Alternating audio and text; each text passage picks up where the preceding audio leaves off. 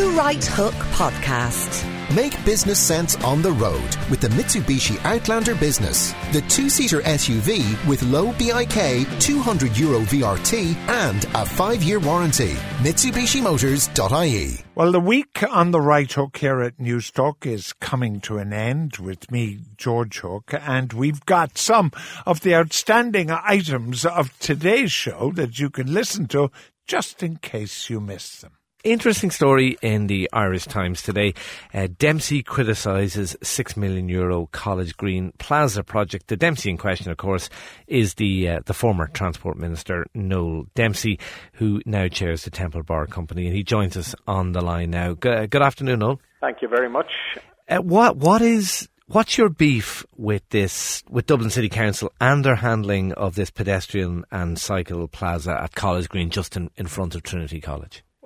From the company's point of view, we welcome the proposed development, but the beef we have is with exactly how they're handling it. They called for, had a public consultation, called for submissions. We made a detailed submission in relation to it. We feel that an EIA should be, screening process should be put in place. That's an environmental impact assessment screening process should be put in place. Within days of the submission being put in and the closing date for submissions, they advertise for consultants to plan the plaza. I would have thought that anybody that made a submission would have had the courtesy of a response before they took the next step. And that's really the beef rather than anything to do with the plaza itself. Just to play devil's advocate, would Dublin City's argument presumably would be, well, of course we are going to take on board those submissions in the coming weeks and months, but at the moment all we're doing is putting out an invitation to tender. That process will obviously take some time, and it'll allow us time to go through these submissions and then inform whoever wins. That sounds very reasonable if people that made submissions were actually told that in advance or told it subsequently. It just seemed like indecent haste, if you like, that you would start talking in terms of putting out the consultants for this part of it. Obviously, if Dublin City Council take on board what we're saying about the implications of this plaza, the rerouting of buses, the rerouting of cars and so on, if all of that is taken into account, if they intend to take that into account, then we're satisfied that there's a proper process in place. But if they're just going to design a plaza, assume that everything to do with traffic and buses going up Parliament Street, up to 1,500 buses a day going up and down Parliament Street, that's going to be all right, then I would have serious concerns. Yeah, Parliament Street, for people who aren't from Dublin, they'll know the street. It's the street coming off Capel Street Bridge that runs right down to City Hall. Your concern is in Temple Bar Company is there's just too many buses that are going to be diverted down that route. It's going to become a two-way route, basically, just for buses. Just for buses. That's our concern. We don't know whether the concern is justified because we haven't seen any traffic management plan as a result of what's going to be put at College Green. We don't know. We are guessing to an extent. And I feel, certainly as a public representative, as somebody that would have favoured a lot more cycling, put a cycling policy in place, favoured a lot of the work that was being done around Dublin City. If you're going to do something as major as this, and it is major, and it could be wonderful for the city, you need to engage with your citizens. You need to engage with your businesses. You need to engage with people generally. Keep them fully informed, respond to the concerns they have, and assure them that all of the difficulties that may arise as a result of shutting off what is a major artery through the city, that all of those have been carefully thought out and that mitigating measures have been put in place to make sure that we don't cause a major problem elsewhere. Parliament Street, it's a beautiful street. The vista across the bridge up to City Hall is just magnificent. It's, I think, probably people of my generation remember John F. Kennedy travelling up that particular direction. But it's a beautiful street, and all we'll see on that, if our reckoning is right, is a wall of buses in both directions for practically every minute of every day, and that just isn't acceptable. Broadly speaking, are you, and you personally, and indeed the Temple Bar Company, are you in favour of this idea of a plaza in front of Trinity College, which will effectively just be, my understanding, I think I'm right in saying this, it'll effectively just be pedestrianised and Lewis, and that's it, effectively? That's our understanding of it as well, and we are, as a company, and personally, I'd be very much in favour of it. I think it will bring Dublin into line with so many fine cities across Europe, where you have pedestrians have some sway. It will, I think, be enormously helpful from a tourist point of view. It will link the Grafton Street shopping area right down into O'Connell Street. It will obviously increase the footfall, we think, for Temple Bar and all the businesses that are in there. So there's a lot of pluses with this plan as far as we'd be concerned. There are concerns. Obviously, some businesses, car parks and so on, within the Temple Bar area have concerns about whether they're going to lose business. And others have concerns about whether Temple Bar will become a rat run for a lot of taxis and a lot of other car traffic trying to avoid College Green. So the general thing I would say from our members is, yes, this sounds very, very positive. Let's get it right. Let's know all the facts. And if there are difficulties that are going to arise, let's see how we can mitigate them. And the only way to do that is a screening process for an EIA. Get that in. Make it part of all of the planning process in relation to the Temple Bar Plaza. We understand, as it is at the moment, that there will be no screening. That's a Part 8 process where the councillors will make the decision in relation to this. In relation to the plaza itself, will take place or has taken place. And all of the potential, I'd have to say, potential chaos of traffic in other areas of the city will not be dealt with.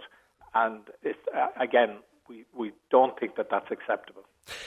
Is there an argument? I mean, instinctively, I'm very much in favour of this idea of the plaza in front of Trinity College. And I think you're right when you say it brings us, it's certainly in keeping, if I can put it that way, with what other European cities, continental European cities are doing. In fact, they were doing it 10, 20 years ago.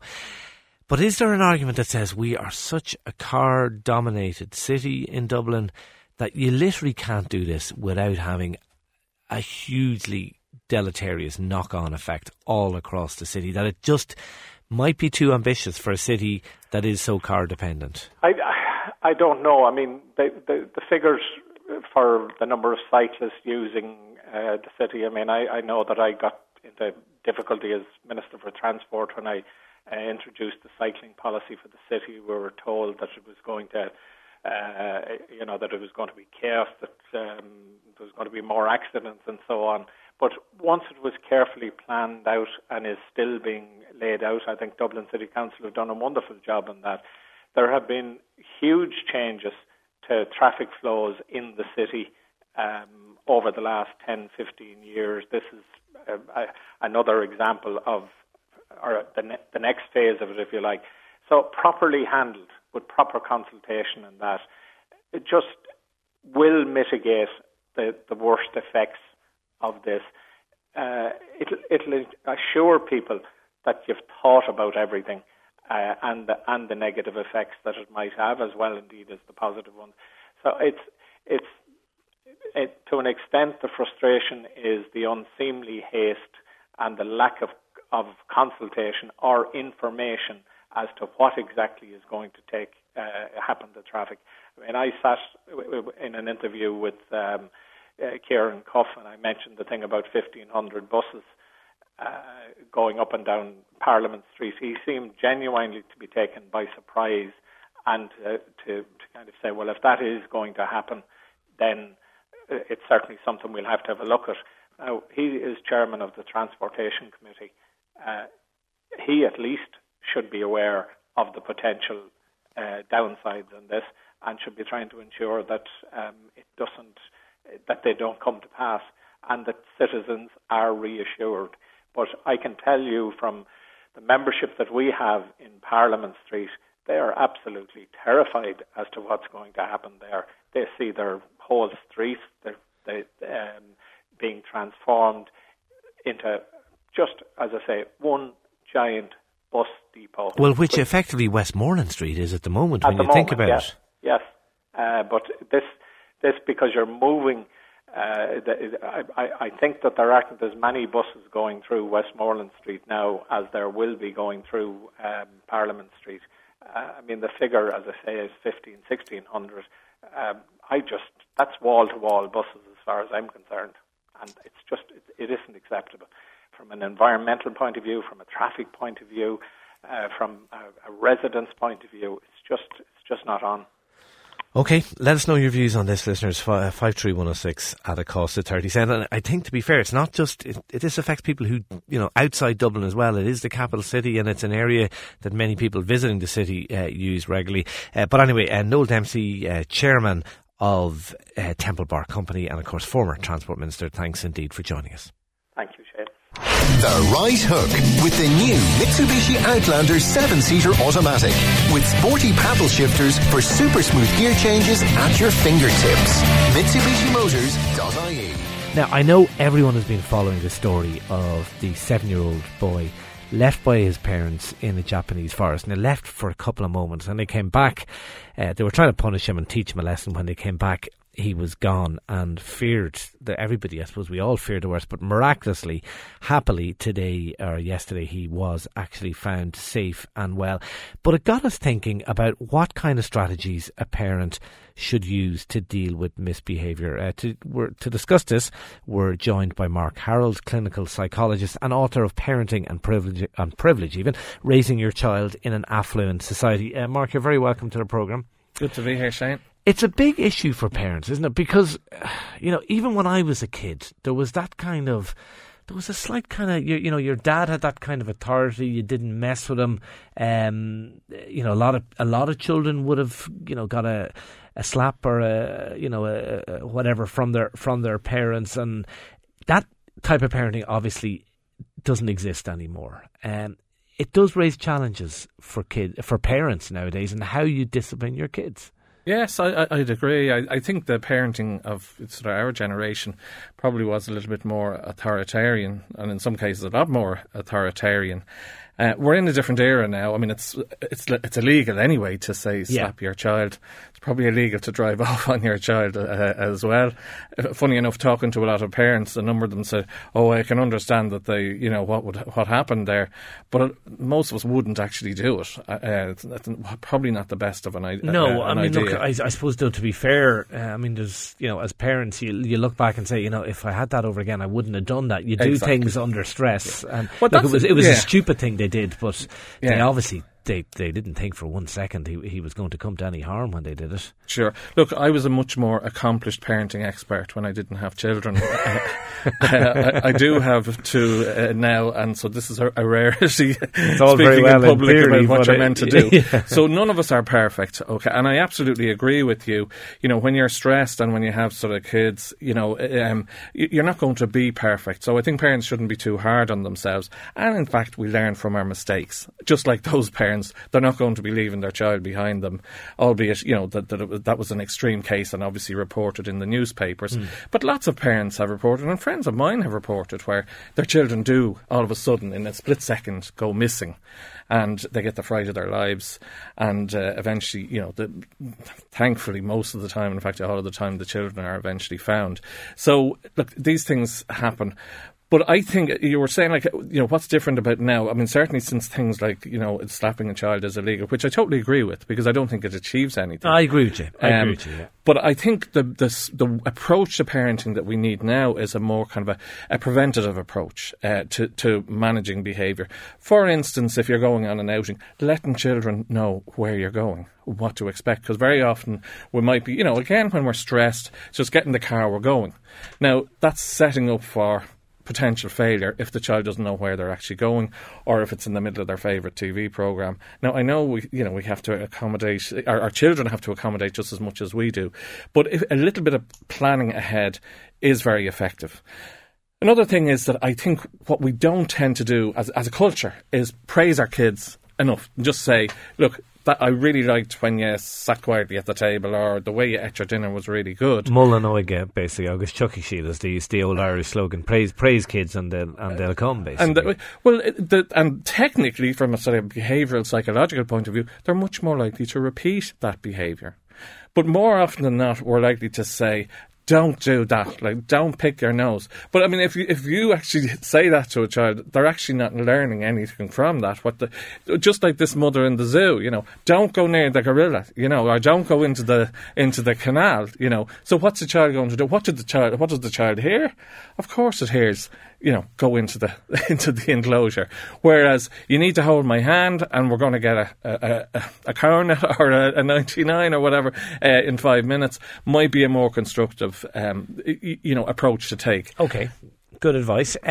What about though when they are just, and look, all kids do it, when they're just being totally unreasonable and totally irrational? How do you get them down? I mean, if George was here, he'd be giving out about the naughty step, saying it's a pile of nonsense. And obviously, look, even if it works, and I'm not sure it does, it's certainly beyond a certain age the naughty step doesn't work. Yeah, I mean, the consequence end of things, it's natural and logical consequences. For a younger child, it might be a step, a little bit of quiet time, short amount of time, or, for an older child, it might be loss of a mobile phone or something like that.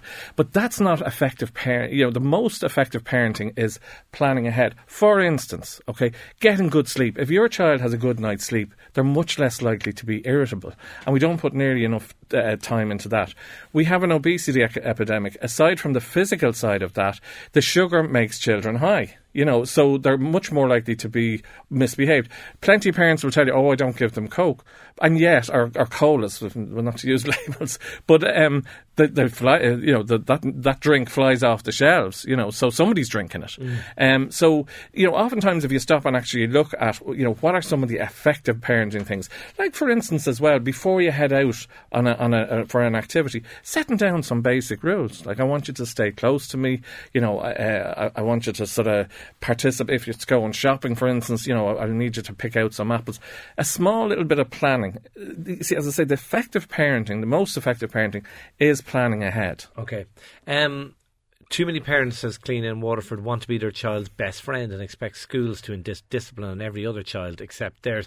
There is something to that. I mean, you're right in saying the old authoritarian ways have gone, but have we gone too far in the other extreme? Do we want to be best mates with our children instead of actually saying, look, I'm not your friend, I'm your dad, or I'm your mother, and this is, this is what you do because I'm telling you it's the right thing to do. I absolutely agree with you. And do you know, that ugly Celtic tiger thing that we had, where children were, got pretty much everything they want. I mean, I remember the birthday parties. I mean, it was so ugly to see, 20 gifts arriving in, and, kids, the expectations were all there. And one of the big issues with it, and I think it still remains with that generation, is that they didn't experience adversity.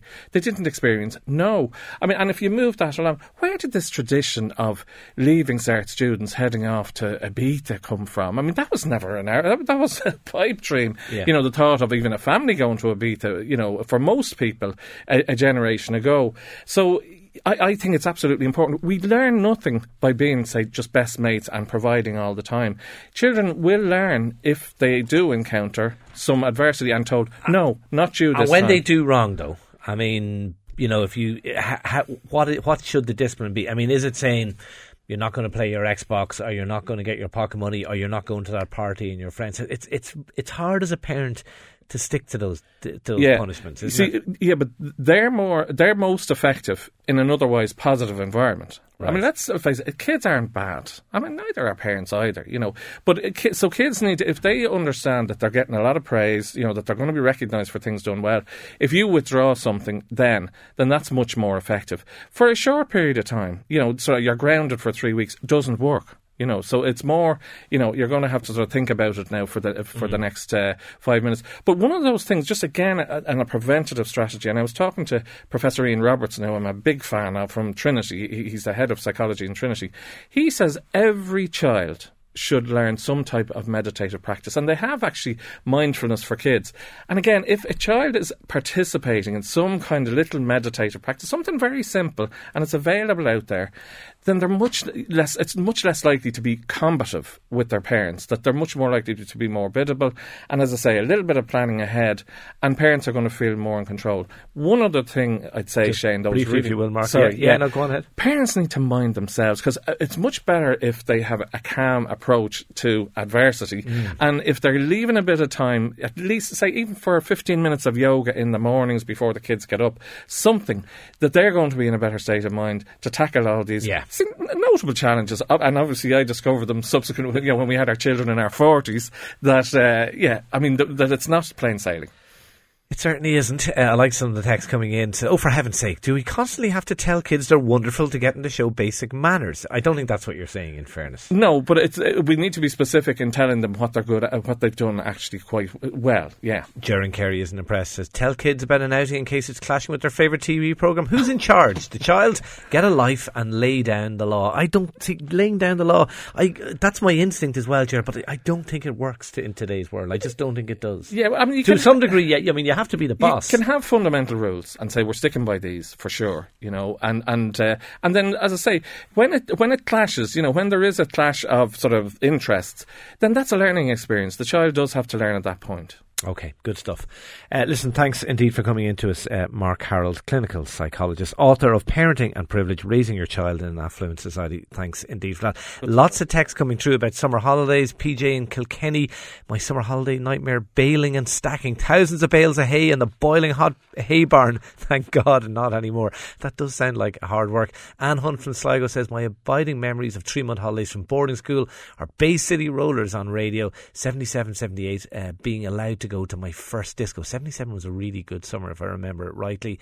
The bog to foot turf, the stacking small squares, bales of hay in your shorts, and dreaming about girls, says Colin from Cavan. A lot of dreaming about girls here. 1995 June heat wave, dipping 1,000 sheep. We were wearing oilskins and masks. It was cat, says Mac in Clare. The Right Hook with the new Mitsubishi Outlander 7-seater automatic with sporty paddle shifters for super smooth gear changes at your fingertips. MitsubishiMotors.ie. Lots more as well on Donald Trump's visit to Ireland, and we're joined now on that subject by Larry Donnelly, law lecturer at NUI, Galway political columnist with irishcentral.com and thejournal.ie. Larry, as ever, thanks for coming into it. I posed a question at the start of the programme: should Enda Kenny meet with Donald Trump? And text coming through saying no, he doesn't have to meet Donald Trump. It's not a state visit. What do you think? Should he meet him? I understand the arguments against him or somebody from the government meeting Trump. At the same time, first off, I don't buy that this is a private visit. He's not here as a private citizen anymore. That's a myth. He is the Republican nominee for president. Wherever he goes, it's a public visit.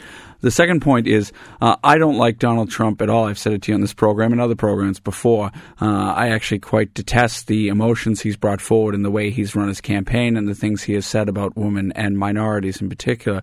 At the same time, however, the guy is very close to becoming the next president of the United States. And I think it becomes at this stage necessary that the Irish government engage with him and meet with him. And before people start saying this is a horrible thing, we need to stand on principle and stop being lapdogs, etc. The country and the government indeed does things all the time and meets with people all the time who aren't necessarily human rights champions or with whom they have very serious differences, But the reality is the relationship America has, that Ireland has with America, it's an economic one on one hand, in terms of multinational corporations being based here. But at the same time, it goes a lot deeper than that, and it's a lot broader than that.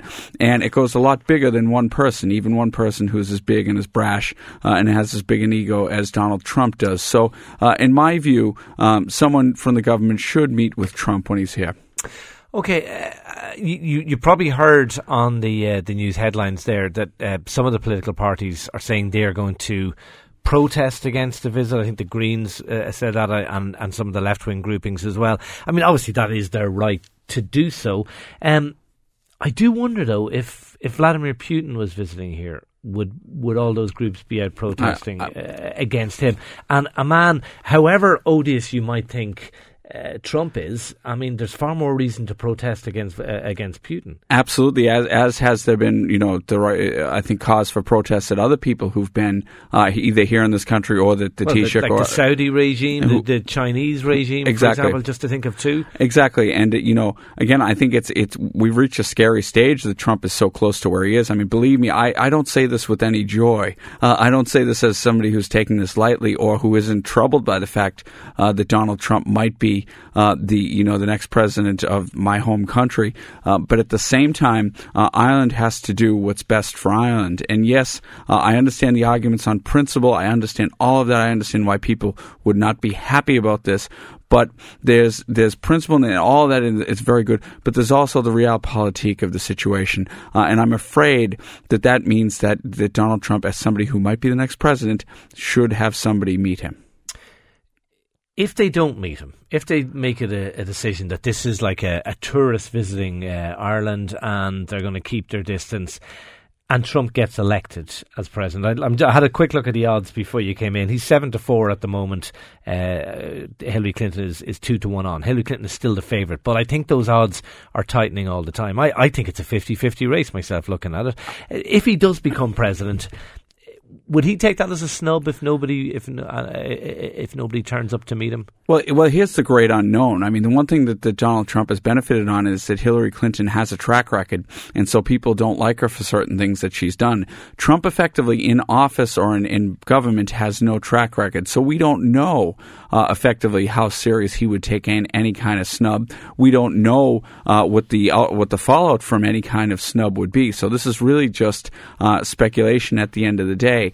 But what I will say is this, and this is going to be an issue no matter who's elected president, is there is definitely a sentiment and a mood in the United States that is for repatriating taxes and repatriating jobs that a lot of Americans would view as being unfairly overseas. Now, I've also said at the same time that I don't believe there is a real threat, no matter who is elected president, to the multinational presence in Ireland. I think they're here for a lot of good reasons and that they're not going anywhere anytime soon. Yet at the same time, remember what Trump has said, remember all the things he said, remember the sentiment in the United States. Again, I don't think it's in the best interests of this country to snub Donald Trump. And people can say, I know that the critics will say that I'm sacrificing everything at the global economy, the altar of the global economy. I'm lying down and turning over. Yeah. I'm not doing that. I think I'm by meeting with Trump, and I think Leo Varadkar, actually put it quite well today when he said, I'll meet with Trump, even though I detest so much of what he said. I completely disagree with so many of the things he said. I'll meet with him. And I think that's the posture. It has to be, when the government meets with them, and I do believe they will, but when they do, it doesn't have to be a red carpet Irish dances moment like the cringeworthy thing we saw at Shannon a while ago. It was awful. But it through diplomatic channels, and at the same time, there is nothing wrong with saying that while you meet with Trump, we robustly disagree with you on a number of different things. Some of the things you've said are troubling. There's nothing wrong with doing both. And just very finally and briefly, did Enda Kenny make a strategic error in his comments about Trump? And a lot of people would agree with what he said, but he said certain comments by Trump were racist and dangerous. Was that unwise, undiplomatic use of language by him. Well, the timing makes it undiplomatic and unwise, and he might have gone a little bit too far. But don't forget, Enda was in a tricky position here because a lot of people were saying he hadn't been nearly harsh enough. He hadn't condemned Trump and Trump's rhetoric strongly enough. So he was in a difficult position. Now the timing of this announcement makes it even more difficult. And I just want to make one quick point. People have been asking me today, do you think Trump made this decision on foot of what Enda said? And that's not, no. Donald Trump doesn't follow what goes on in the doll that closely. But if there is a little tweak here, if there is, and I think we all know Donald Trump is fond of these things, he does know that Joe Biden will be here at the very same time. And if there was any kind of little tweak, that's what it might be. Okay, fascinating stuff. Let us know your views on text 53106. Should Enda Kenny or a representative of the government, it would have to be a senior representative of government, meet Donald Trump when he comes here later this month? Larry Donnelly, law lecturer at NUI Galway, political columnist with irishcentral.com and thejournal.ie. As ever, thanks indeed for coming into us. There's a new film out, Me Before You. It's caused quite a storm, particularly among disability activists who are boycotting the movie. Is this movie an accurate depiction, or is it just yet another Hollywood betrayal of disability? To discuss this, we're joined in studio by a well-known activist, disability rights activist, Susie Byrne. Susie, good to see you. Good to see you, Shane. This actually, before I ask you about the film, I think we have a clip we can play. It might just give people a little bit of a flavour. This is just a clip from Me Before You. Have a listen. Tell me something. About what? Anything. Well, when I was little, my mum got me a pair of glittery wellies. I wore them in bed, in the bath, all summer long. My favourite outfit was the glittery boots and my bumblebee tights. I really, really, really liked having stripy legs. So what happened to these gorgeous wellies and stripy tights? I outgrew them. And they don't make those tights anymore, not for grown women anyway. Strange, that. Oh, you can mock. Didn't you ever love anything that much? Yes. Yes, I did. Okay, that's the premise of the film, Susie. Will, the guy you heard there, wealthy former playboy, becomes involved with Lou, a kind of a kooky misfit who is his carer because Will has been a quadriplegic since a road accident several years earlier.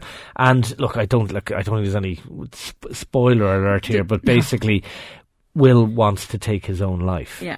Now, you're distinctly unimpressed with this film, as are many disability activists. Yeah, and I mean, I don't expect cinema to portray true life, okay? I am not that much of an idiot, okay?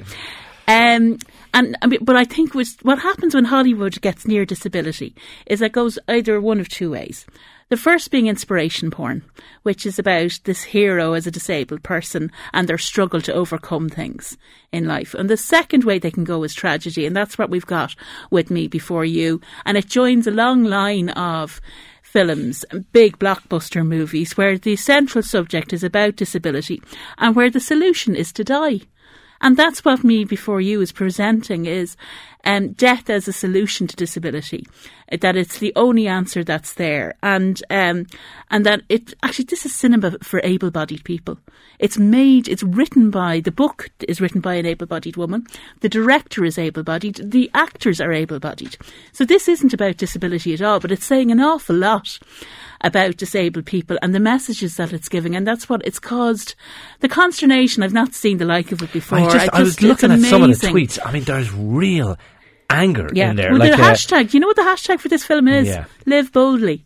Yeah. What's living boldly if the guy, our hero, dies at the end of it? It's not living boldly at all. And then there's a kind of a twist, because he then leaves his fortune to this beautiful young woman who's able to do all the things and live adventurous lives. And so he sacrifices his disabled self for her full body self. I suppose whether or not they intended that to be the message, that is the message it's sending out. Yeah, and I mean, it's a weepy book that women primarily have been sniffing about for years, and now they're all queuing up with their glasses of white wine to go and watch it in the cinema or to watch it at home, and it's all able-bodied women who just think this is a really weepy romance.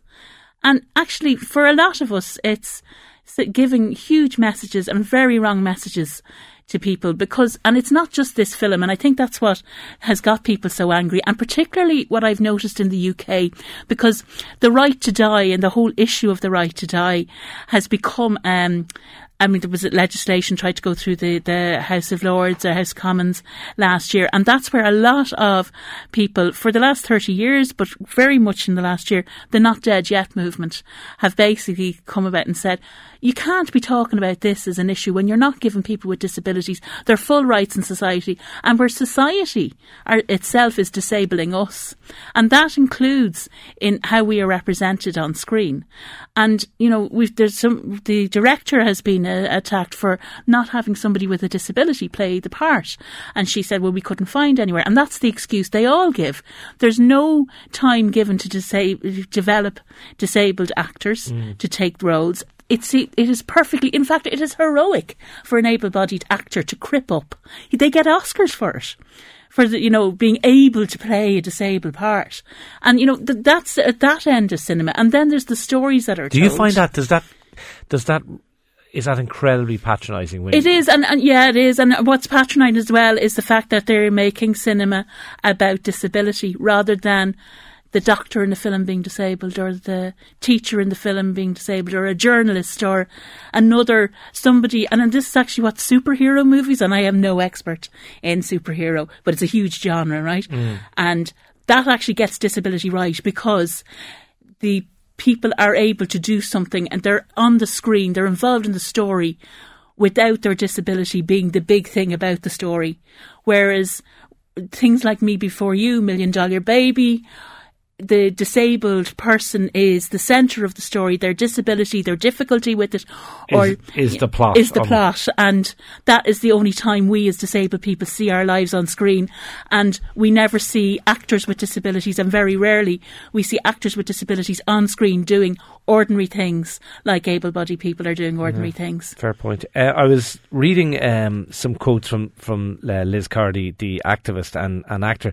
I mean, on the issue of suicide, she actually, she made a lot of points I just hadn't thought of. But she said, when non-disabled people talk of suicide, they're discouraged and offered prevention. Even though it's legal, it's not seen as desirable. When a disabled person talks with those, suddenly the conversation is overtaken with words like choice and autonomy, and people are rushing to uphold these prized principles, whilst talk of prevention and mental health support are rare. Yeah, and the whole issue of mental health support and people with acquired and physical disabilities is something that isn't talked about. And groups of us do try and talk about it more and raise the issue, because our mental health is not taken seriously. The resources aren't put in to our mental health. They concentrate so much on keeping us alive in other areas, if we're lucky enough to get the supports and services, that when you actually face up or want to talk about the fact that you're depressed, that you can't find resources that understand disability and the issues of disability, and very much are operating from a very medical model.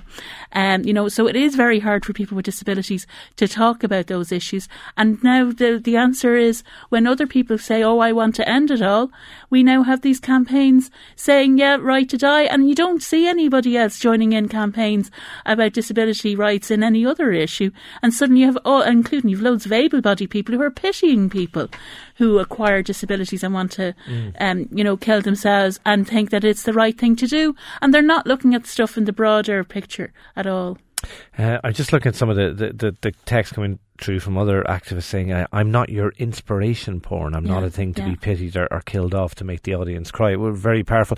I'm trying to think of other movies that as you say, would have centred on disability. Inside I'm Dancing. Do you have the same view on that film? Well, what happened, it's a very important story at the time when it was broadcast, and about independent living and about emerging from institutional care or overprotective families. But unfortunately, in the making of that film, they hired able-bodied actors.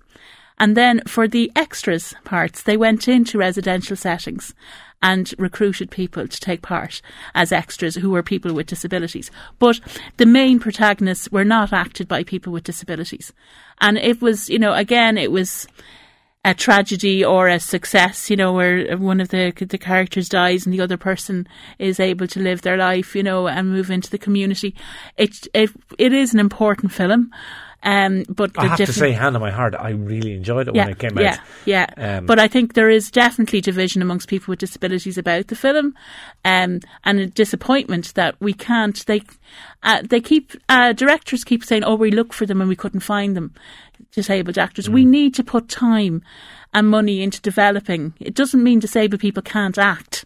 We need to put time and money into developing, nurturing and risking things on putting somebody with a disability into a role. Not just thinking, oh, I've got this movie, I'll go and get this either good up and coming or established actor and look, it'll be great. They'll bring all the audience in because they can crip up.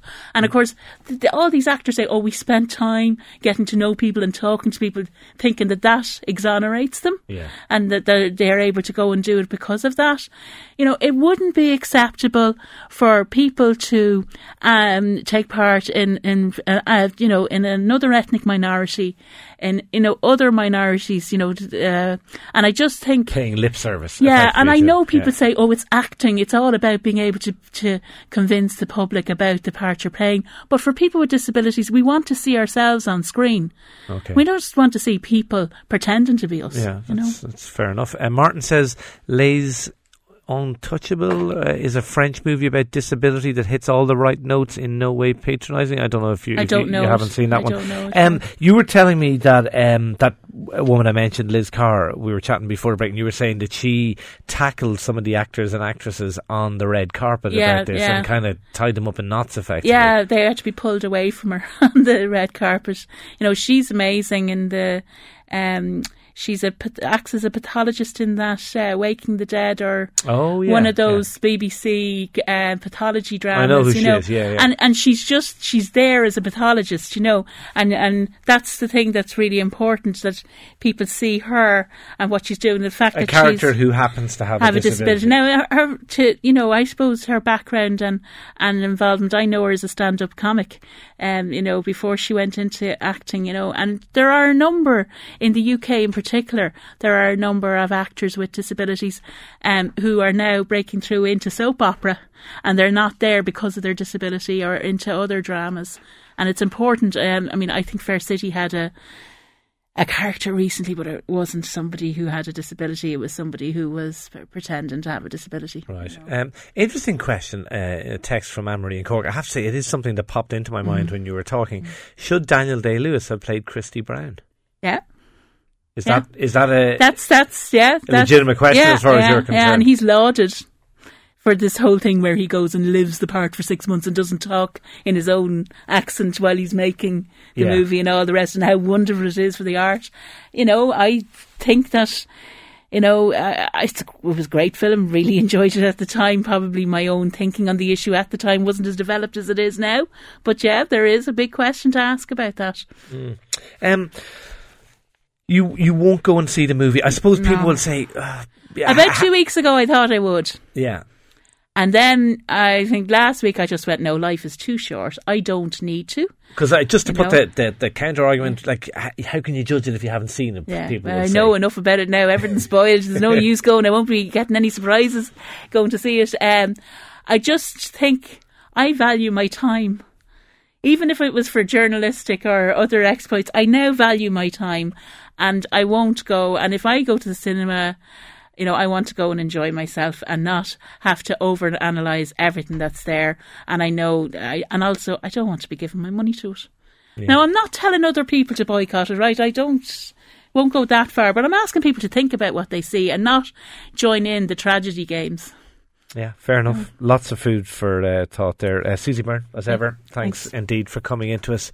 The best movie I've ever seen with disabilities is an Indian movie called Barfi.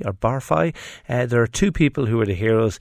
I know the two main actors were not disabled, but the movie portrays disabled people as people in love, which I think is what you were saying. Okay, Susie, thanks indeed for that. Back in a moment on the Friday Right Hook.